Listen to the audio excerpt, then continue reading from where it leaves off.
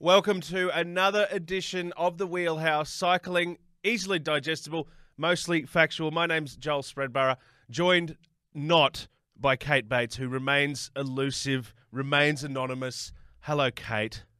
Hello, Joel. I'm sorry I'm not there. I am missing you. It's pretty cold and bleak where I am, but I'm away at the Commonwealth Games, and this is an Olympic mug, Joel, but I have a bit of a tradition where I always, get a Games mug. Yeah. So I'm a little bit disappointed that the Commonwealth Games mascot is a bull. It doesn't really do it for me, but I'll still bring a mug home and everyone will be happy. That's awesome. And you know what you do? You warm to mascots. I reference beavers. I reference squirrels. So I reckon the bull will win you over. And you know what's good is there are fragments of you here in the Wheelhouse Studios backlot, wherever we are. A Parramatta jersey is here. I noticed that, Jolie. Yeah. Are you missing me in there? That's my home club, Parramatta. And I mean, you might notice there's not an eel to be seen on the jersey because the Parramatta Cycling Club aren't eels, but my home stomping ground. So you can feel like I'm close there. I did scour it for an eel. No eel to be seen. You're correct. Also, a cutout of you as well. So it's Kate's fantastic. around, but also you're hovering over me and making sure I don't stuff this up, which is good. Good. And I've got something for you too, Joel. I've been commentating this week with Scott McGrory, and Scott, he is also known as Scott Loves a Story McGrory. And so I've got this little device that just keeps him in line, and I thought it might come in handy for you. Just a little bit of an egg timer here.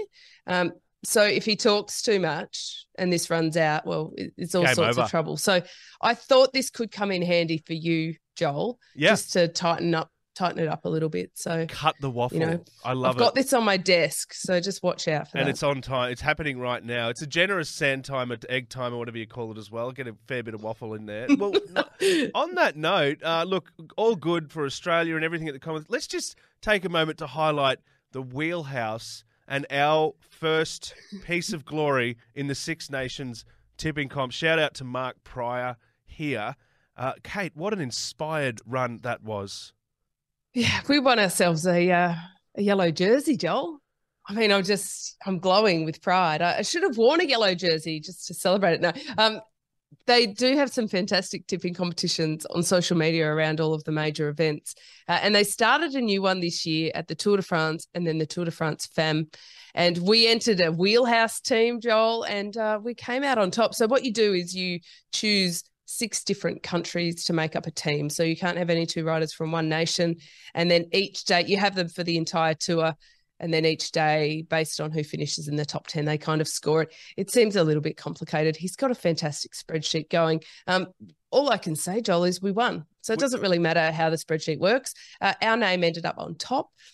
Yes. Wheelhouse victory. Wheelhouse wheeling victory. Its way to victory. But I have one. I picked out one anomaly. So Anna Meek, obviously glory. We'll get into that very soon. We tipped it here. You heard it here. Heard it here first. No one else expected her to do it. We tipped it a few weeks ago. But I got to ask you, why didn't we tip her in the tipping comp? Well, because I thought that she'd win by being successful in the last 2 stages. And so I chose Marianne Vos to get all our points haul. And I think we did well. I mean, she's the GOAT, not literally the GOAT, but the greatest of all time. She won so many jerseys, stages along the way. So winner, chicken dinner. Yeah. It's just a bit of a bummer, I think, because if your rider crashes out, you don't get to replace them. So I think we might get onto Mark to tweak the results a bit, because that's what brought us undone, Jolie, in the men's Tour de France one, because we picked Roglic over the Podge, and the Terminator. It wasn't a good call in the end. So they run out of sticky tape for Rog, unfortunately, to put him back together this year. But next year we'll do it again. Very exciting times, Kate. Let's talk women's tour. It was an extraordinary event. Now I just want to go through quickly, if you don't mind. It actually rated higher than the French Formula One GP in France. That's extraordinary. It was such an exciting race. It had everything. If you know I'm a very serious journalist, I've done a little bit of research here. I've got some numbers, if you don't mind. So I'll just rattle these off. French numbers: 2.25 million viewers across 2 channels in France. Across the entire race, 20 million viewers. It peaked at 5.1 million.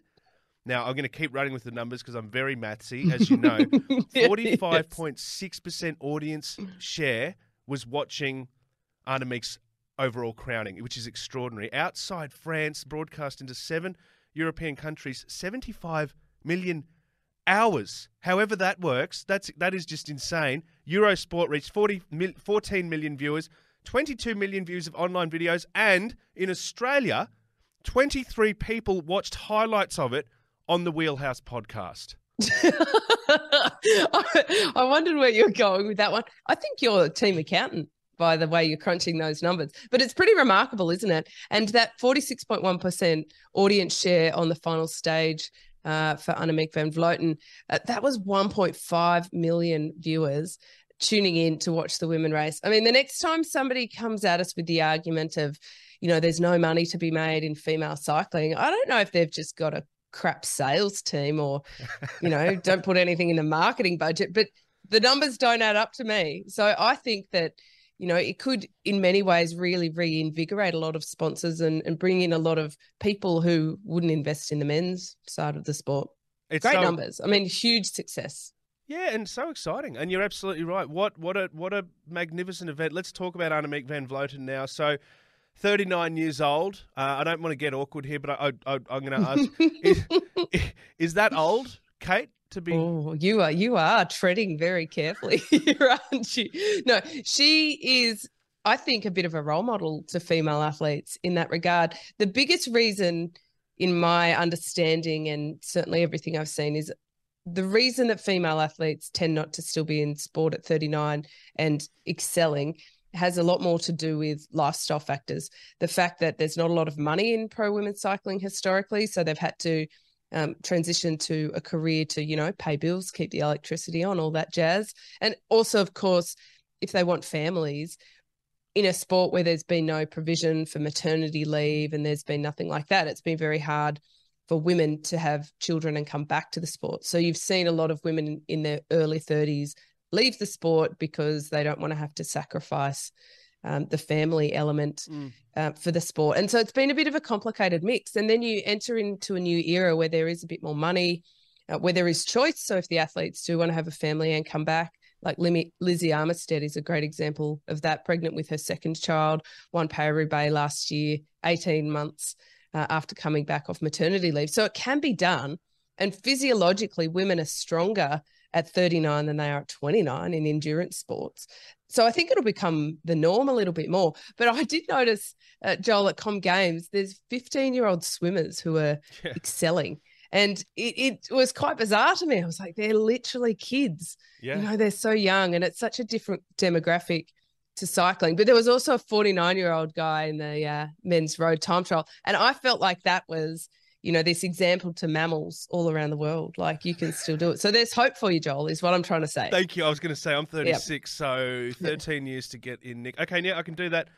Look, AVV, she saved the best till last. The question of how she is still good. There was a slow start for her, questions around form and all of that kind of thing. Is there egg on faces? Was it a like this was always going to happen situation, or did she dig deeper than anyone sort of thought she was able to? No, I think there's a little bit of omelette on faces with a little bit of ham stuck and some tomato wedged in there too, a little bit of salt and pepper. She was always going to be the dominant favourite in the mountains because they're massive mountains and nobody climbs like Van Vleuten. The only person that even really comes close tends to be Anna van der Breggen. She's just retired, and Ashley Moorman-Passio. And unfortunately, she went down with a bug and wasn't able to finish the last stage. So that was a bummer. I think what was extraordinary is how she did it. It wasn't an attack at the end and she rolled over the line. There wasn't this battle like we saw between Poggi, and Vingegaard. She was just so dominant and they threw everything at her. So she wasn't dominant because they let her go and didn't chase. They did everything. Like the kitchen sink was getting hurled up the road at her. Calamity befell her. Nothing was going to stop Van Vleuten. Yeah, beautifully said. And what a feat to hurling a kitchen sink up a mountain to stop her. She stayed It's like on the bike. X Games. Yeah, it's a bit of a hybrid crossover. Look, she stayed on the bike, not an easy thing to do. Unlike this motorbike rider and photographer who was unable to handle the 24% incline on the Super Le Ponche de Bellefiel. How'd I go? Close. Thank you. Let's take a quick look for those listening on. This is a motorbike rider and a camera operator doing their level best to stay in pursuit. It didn't quite work out for them.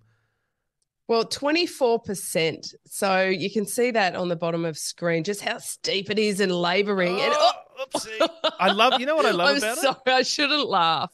I hope they weren't hurt. I believe they weren't, but you know it's serious when the camera operator takes the camera away and stops pointing and shooting. So, because that's the golden rule of shooting. Where's the footage? Yeah. It underscores the incredible feat of AVV once again. Now, she broke another record out there. It didn't get the attention of her overall win, but I wanted to ask you about this. 6 bike changes in a 30-kilometre stretch. Now, is that some kind of world record? Yeah, I reckon that is. It's unusual, if we can say, if we can describe it that way. She got this beautiful new bike from the Movistar team sponsor Canyon, which is a beautiful bike manufacturer, and it was yellow and it was all over social media and everybody was putting love heart emojis around it, like a little bit jealous. But I'm not sure that it was tweaked quite to her liking, or there was something going on. She got off the yellow bike, she got back on it, she changed bike. It was quite remarkable. I think if you put Benny Hill over a montage of all of her bike changes, you could amuse yourself endlessly. So if we could get Merksy onto that, that'd be fantastic. You're giving some real pop culture insights today. We've gone from Bridget Jones to Benny Hill within 2 minutes there. That's awesome. Oh, I'm working my magic, Joel. What can I say? Look, one thing that did stick out when she was changing bikes, her opponents weren't waiting round. Now, this is a question of ethics. I do love to ask you about this kind of thing. We've spoken about it during tour time in the past as well. What is up with attacking the yellow jersey in these kind of periods, Kate? Yeah, good question. I think you could probably debate heartily both sides of it. I don't know. I mean, it's etiquette, right? Just in the same way as at Wimbledon, you're supposed to wear white. Ask Nick Kyrgios what he thinks of that. It doesn't go down that well. I like a bit of tradition, and I love that cycling has a bit of gentlemanly aspect to it. I think that there's a line, though. And maybe you wait once for Annemiek, but 6 times? Like, come on. Okay, she's already leading the race. She's dominating. If they just sit around and wait for her to get mechanical after mechanical, I mean, it's not very sporting either. And it's probably not as so good I don't for think the product. It was a bad thing. Yeah, for the viewers, there's like the 23 people tuning into the Wheelhouse watching highlights. Like, come on, get on with it, guys. Stop stopping. Yes. Yeah, I met one of our 23 viewers in the hallway at work the other day too. I nearly had to brace myself against the wall. But yes, I think you're right. It is an entertainment product and there has to be manners, but I think there's a limit to that. So I don't think anybody did the wrong thing there. And anyway, she still won by a romping margin, so it didn't affect her. Congratulations to her. Now, Ellen van Dijk, moving on. Ellen van Dijk has highlighted the splendour online of post-tour crits. Very warm, fuzzy, really lovely. And I just have one question about that, if you don't mind. Kate, what are post-tour crits? Well, crits like criteriums. I'll note that we could get very fancy with how to say crits. It's pretty basic though. And what they are, essentially what they do after the Tour de France is they block off little towns. And when I say block off, I mean like put giant barricades the entire way around the town. And then you have to pay to get in. And then they fill the town with beer tents pretty much. And they pay all the Tour de France cyclists to come and put on a show for them and race. And our criterium is around, a small circuit, just races through the town. But the funniest thing about them is they're all set up. So first they drive them around in cars. It's a little bit old school, Joel. They've got the podium girls all dressed up to the nines with their big hair and big makeup. Okay. They whoosh them around town. Everybody cheers and claps. And then they race. But they also have to wear their Tour de France jerseys. So they'll be wearing their yellow jersey or their green polka dots or what have you. They get paid an enormous amount of money. And then they pretend to race, essentially. Before they even start, they've got a predetermined finish order. And everybody knows it, but it's still super entertaining. And maybe that's because there's so many beer tents that by the time the finish happens, nobody's even really paying that much attention. But it's pretty cool, like carnival atmosphere, and I love it. Lots of fun. It's kind of like the WWE of cycling, a staged event. I can see that working. Yep. Now, your favourite, not other than me, Peter Sagan, he's dipping his cleats into the world of e-mountain biking. Getting on the trails, he never stops. What's it all about? It's pretty cool, actually. And I mean, can you just add an E to the beginning of everything and make it sound funkier? E-mountain bikes, they're really cool. And the thing to remember is they go so much faster, obviously, because you literally have a motor on the bike, but that changes the skills that are needed. And it makes mountain biking, which can be, it's entertaining to watch, but it's a bit of a hard slog as well sometimes, a little bit more dynamic because you've got a bit more speed going, and then they have to negotiate some of these obstacles going much faster. It's kind of like a mix of cross country and downhill in that regard. And Peter Sagan started his career on a mountain bike. And look, my theory, and I tell you what, Merksy might like lunge through the production suite when I say this, is that Peter Sagan's at the end of his useful life on the road. And I say that with all due respect, but he's an older athlete and he hasn't won nearly as many races in the last 3 to 4 years that he did prior to that. But he's a huge name and he's a huge personality. And I think Specialized have had a conversation with him and said, we still want to pay you the big bucks, but why don't we get you across all of these different things? Because you're so marketable and people want to see you and have you out there. But it's no longer just about having you at the Tour de France or such events. And I think that's what it's about, allowing him to have fun and give his personality out and really engage with the fans and it not be all about winning. So I don't expect him to win. I mean, whether he wins or finishes 10th or 20th, I don't actually think there'll be much difference to Specialized and to the investment. I think just him getting out there will probably sell a whole heap of e-mountain bikes. I know you're a mountain biker yourself, Joel. Yes. How would you go with a electronic bike, a battery, bit of battery power? You reckon it'd help? Outstanding. I e-biked in here this morning. It's Yes. No, look, I'm a big admirer. I think it's actually it's from the sports point of view as well, diversifying like this and using big names like Sagan, it's a good move. It's smart. It's new audiences. It's new frontiers. All of that kind of thing as well. When I first saw it, I'll admit, I thought, what? He's playing video games with bikes in? But no, it's not that. It's actually quite exciting. So good luck to him. Yeah, and he rode the Rio Olympics, and that was the first time I ever commentated mountain bike. That was quite a learning experience on the go. But what I noticed was he got a lot of flat tires because he had the horsepower in his legs, but he hadn't been on a mountain bike for a while. And so he kept hitting surfaces really hard and getting pinch flats.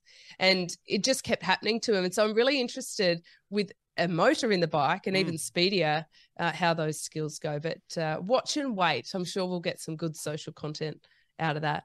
Let's go to the Com Games. I won't go to where you are because I know it's top secret and anonymous and elusive, but we'll stay on the mountain bike. Now, an Aussie... It's the feet stuck out to me, but the nickname, what an extraordinary nickname, has claimed silver on debut in the women's cross country. 21 years old. Zoe Cuthbert, what a legend. Well, now this nickname that you're talking about is the Flying Raccoon. Yeah, I wanted you to give it out because you just do the animals so well. And well, look, last night I thought that Davy Crockett wore a squirrel on his head. So I think my animal identification skills are lacking. Let's just say that. But when I heard that she was called the Flying Raccoon, quite beside the fact that she made history winning a silver medal at the Commonwealth Games. So yay for her. We'll say that up front.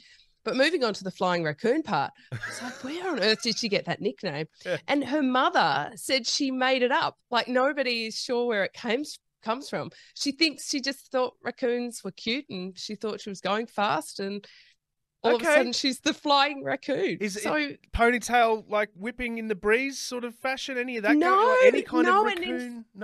No, in fact, she wears pigtails a lot of the time, like double plaits. I'm just trying to think if I've ever seen a pigtailed raccoon. I don't think I have. Okay. Maybe a beaver or a squirrel. I don't know. Let's go to the velodrome now. A gold rush for Australia, but also at a bit of an emotional roller coaster in Lee Valley. Kate, you covered it all for Channel 7, of course. Whew, up and down times. Oof, I tell you what, I don't know if we just need a giant jug of chamomile tea or something like that, but it was a little bit of an emotional roller coaster. There were lots of moments that really stood out to me, but, I think that I had the absolute pleasure of being able to commentate the women's points race amongst all the other events. And that's a very special one to me. And to have an Australian winner, Georgia Baker, that was a real moment for me, a bit of a goosebumper. You said that with such humility. I'm going to do this to you now.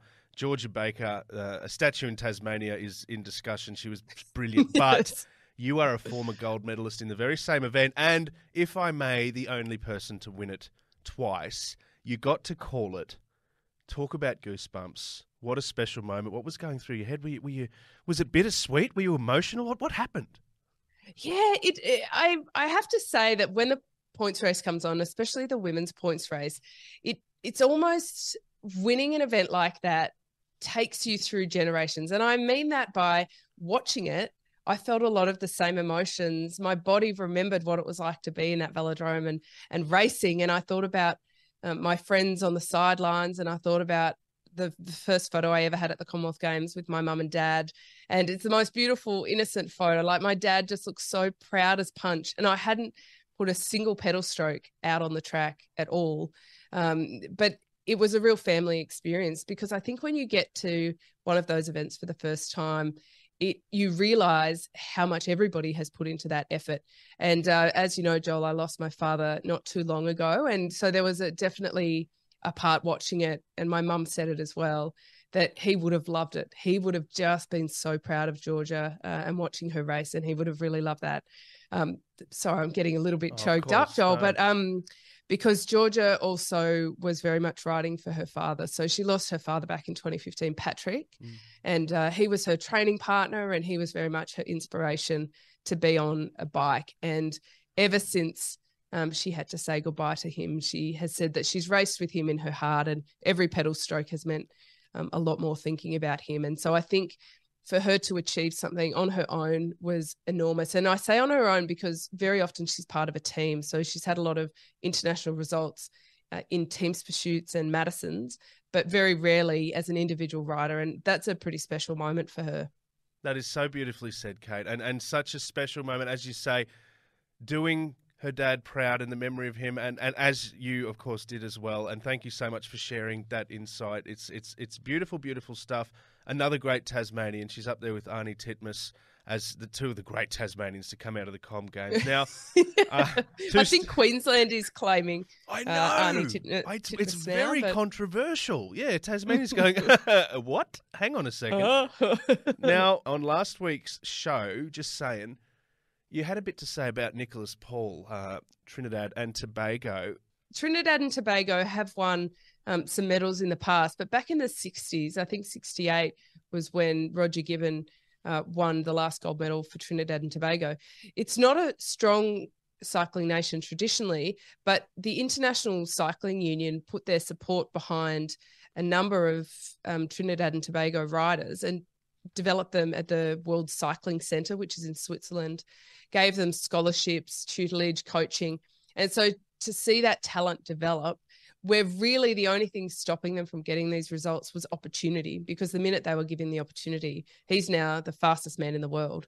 And in fact, I think that give him another, 24 months, he could win 3 gold medals because he is on that trajectory, but he's still learning the racecraft a bit.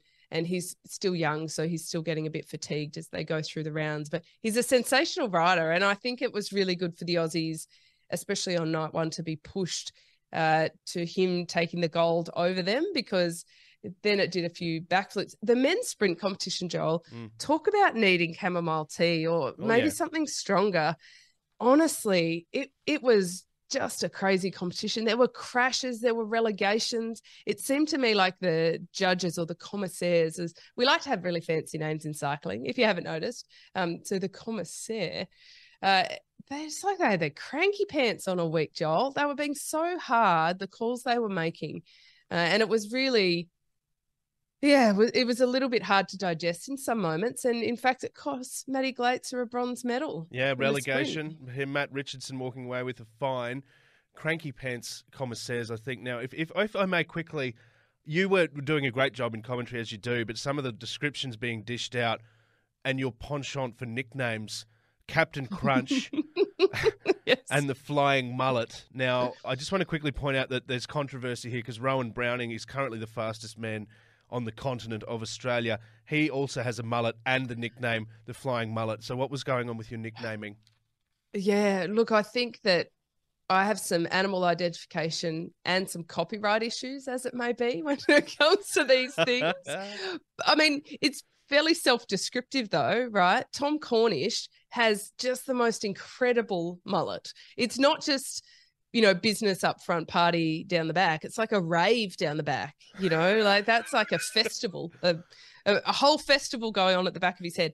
And as for Matty Glaetzer and Captain Crunch, I just reckon he belongs on the side of a cereal box. Like, he almost looks like Mr. Incredible. He's got this great stature and this perfect hair. And how his hair is so perfect when he takes a helmet off is absolutely beyond me. But he just looks the picture of composure, even when he's just worked his butt off. And so I think the podium photos were really quite amusing to me. Nicknaming expertise, and it comes from good days. I thought all your love of nicknames, I looked you up. And guess what? Wikipedia has your nicknames listed. Guess what your nicknames are on Wikipedia? Oh. Kate or Katie. So you can see where the creative zest comes from. I've got one for you. I was either going to call you Chalky Oil because of your days getting massaged with the T-Mobile team, or KG Bates, the smiling assassin. That's the other one I'm workshopping. I like that. I think I like that more than Chalky Oil, actually. Okay. Chalky Oil just, sends me back to some awkward memories there, Triggering. Now, speaking of awful memories, I don't want to leave the velodrome with a terrible taste in our mouths, but unfortunately, some horrific crashes at the games. Good to know that everyone is okay. Everyone walked away all right. But honestly, let's for everyone listening in, we'll take a look at it now. Some of the carnage. Have you ever seen anything like it? I have not seen anything to this magnitude. So what happened was Matt Walls, the Olympic Omnium champion, has been pushed up the velodrome in the chat. And if you are listening, please go to our socials and check out these photos because it's quite remarkable. Unfortunately, the Aussie Graham Frizzey also went down, but Matt Walls flies over the fence, quite literally flies over the fence, him and his bike. They're traveling around 70 kilometers an hour. It was really confronting. We can only chat about it and show it, Joel, because everybody remarkably is fine, like out of, not even broken bones. And it blows my mind because at the time we thought it was very, very serious.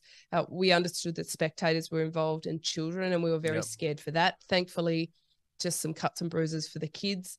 I'm not sure they'll sit front row at a velodrome again, but I would definitely, it's not a matter of safety because I would sit my kids in the front row of a velodrome. It's a freak accident.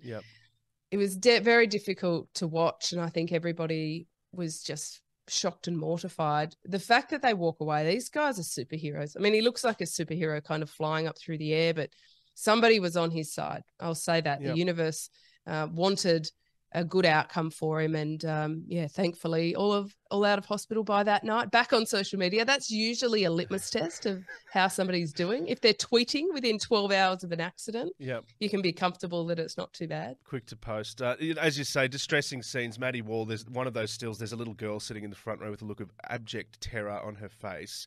Not what they expected, but good to see everyone was okay. Some people knocked out cold on the track. Distressing images to see, but good to see they got through it. And extraordinary times in the velodrome. Moving on, there's only one cycling event left, of course, the road race. But overnight, an Aussie romp in the time trial. Grace Brown and Rowan Dennis doing the business, Kate. They rode tremendously. To start with the women and Grace Brown, she's planned her entire season around the Commonwealth Games, and then next up the Wollongong World Championships. So not only did she smash it in last night, but it gives me a lot of confidence heading into the end of September that she could have a really good World Championships. She came back to Australia a couple of weeks ago to take a break to see her family and her husband because she's away for the full year, headed back to Europe, and then rode the Women's Tour de France. And it was so tough for her. She had some fantastic quotes on social media, actually, that racing up those mountains wanted to make her crawl into a cave and crawl up and die, pretty much. Wow. So tough. Okay. And she did say in her post-race interview that she was quite tired and she was a little bit worried whether she'd recovered enough from the Tour de France fam or whether she'd have a bit of fatigue going into there. But she was just so good, so dominant. And it was almost Grayson and the best of the rest. And then in the men's side, Rowan Dennis was sensational. Joel, I know that you saw a little bit of the action as well. And well, they were kind of going down left, right, and centre. There were quite a few falls on a really technical course. And Rowan, it just worked. Everything came together perfectly. And, you know, I'm proud of him. Like he's very fastidious with his equipment and the way that he's approached to everything. He's had some real calamities. And I'm just relieved that he had no calamities yesterday and got that gold medal. So another gold. Good on him. Yep. Aussie Go gold Aussies. rush in Birmingham. Now, just quickly, we're going to look ahead to Wollongong. You must be so upset. I'm sorry to do this to you. But your man, Wout van Aert, isn't going to be time trialling. Wout is out, Kate. Wout is out. Woot is oot. Oh, he's not Canadian. But for a Canadian, it would be Woot is oot. Yep. And I think Davy Crockett's a Canadian, to bring it full circle. Oh, good. I'll have to look that one up. It's a real bummer that he's out. But the good part is that all his focus is on the road race, so he will still be making it down under to Wollongong. I'm also working on the coverage, Joel, and I just have this quiet little hope that he might get a result and come up on the panel and we get to interview him. See, it could work out. It could work out. We might even get him on the Wheelhouse. I'll just throw that out there. Yeah. Oh, that would be sensational. I mean, I'd let you talk a little bit, Joel, but... Yeah. I love how your first thought wasn't the Wheelhouse then. That was a good insight. The absence could set the scene a little bit for Tom Dumoulin as well. It could. He's retiring at the end of the season, and he's just a tremendous personality in the sport. But he said he wants a little bit more work-life balance, as it may be, that he hasn't been feeling all the feels in cycling for a little while, and it's time for him to move on. For him to go out wearing a rainbow would be pretty good. And I think Van Aert being out, Rowan Dennis will probably remain, and Filippo Ganna, the Italian, the biggest challenges to him.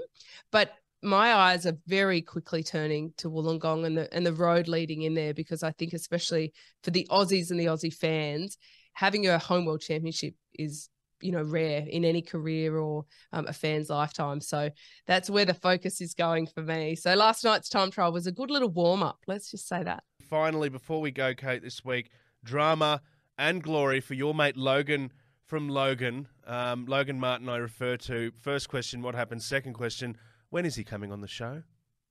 Well, I never caught him through the airport, Joel. But now that he's been in the States and he's transiting back to Logan, I might be able to, you know, go and stalk him at the airport and try and find him.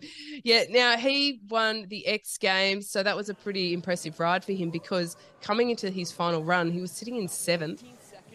He'd been robbed overnight, I believe. He'd had his wallet and passport stolen, and things weren't going too well for him.